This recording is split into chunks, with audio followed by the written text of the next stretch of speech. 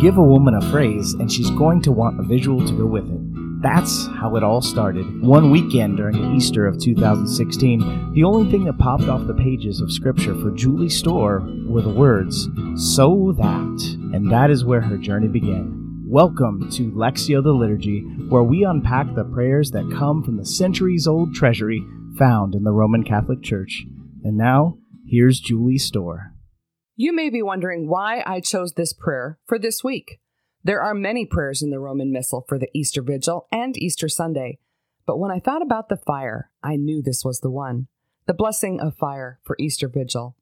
O God, who through your Son bestowed upon the faithful the fire of your glory, sanctify this new fire, we pray, and grant that, by these Paschal celebrations, we may be so inflamed with heavenly desires that with minds made pure, we may attain festivities of unending splendor through Christ our Lord.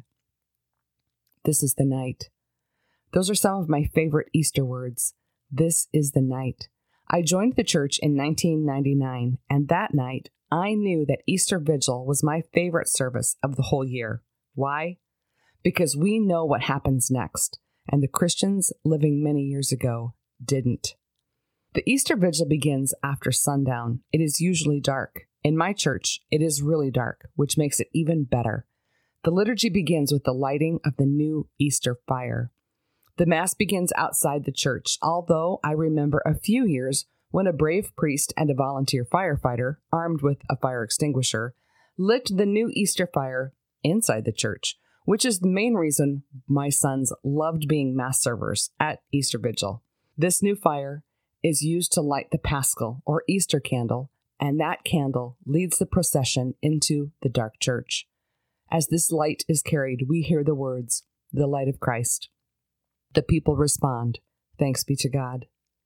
A dark church with the light of a single candle is the perfect way to see what it was like when the light of Christ came into the world.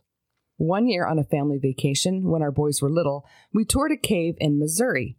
Everything went fine while everyone had their flashlights on. But when we were deep in the cave, the tour guide had us turn off the lights. It was really dark.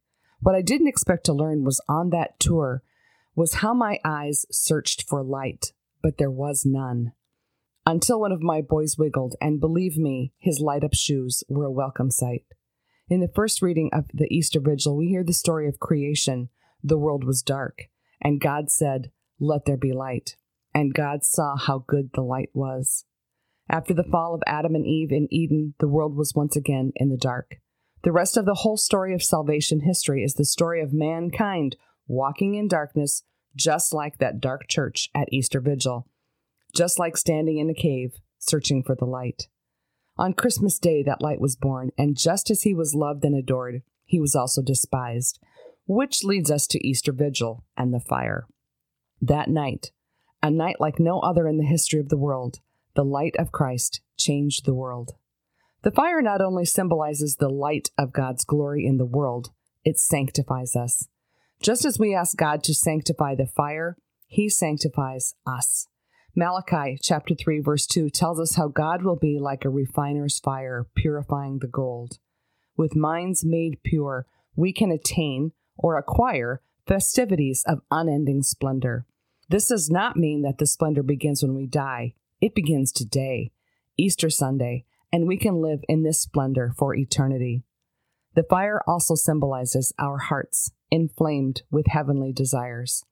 Just as the priest lights and stokes the fire at Easter Vigil, in the prayer to the Holy Spirit, we pray, "Come, Holy Spirit, fill the hearts of your faithful, and kindle in them the fire of your love." This is the same love that God has for us, that gave us his Son. It is the same love that gave Jesus the strength to die for us. It is the love that the Holy Spirit wants to kindle in us. It is the flame that is the light of Christ. Thank you for praying with me.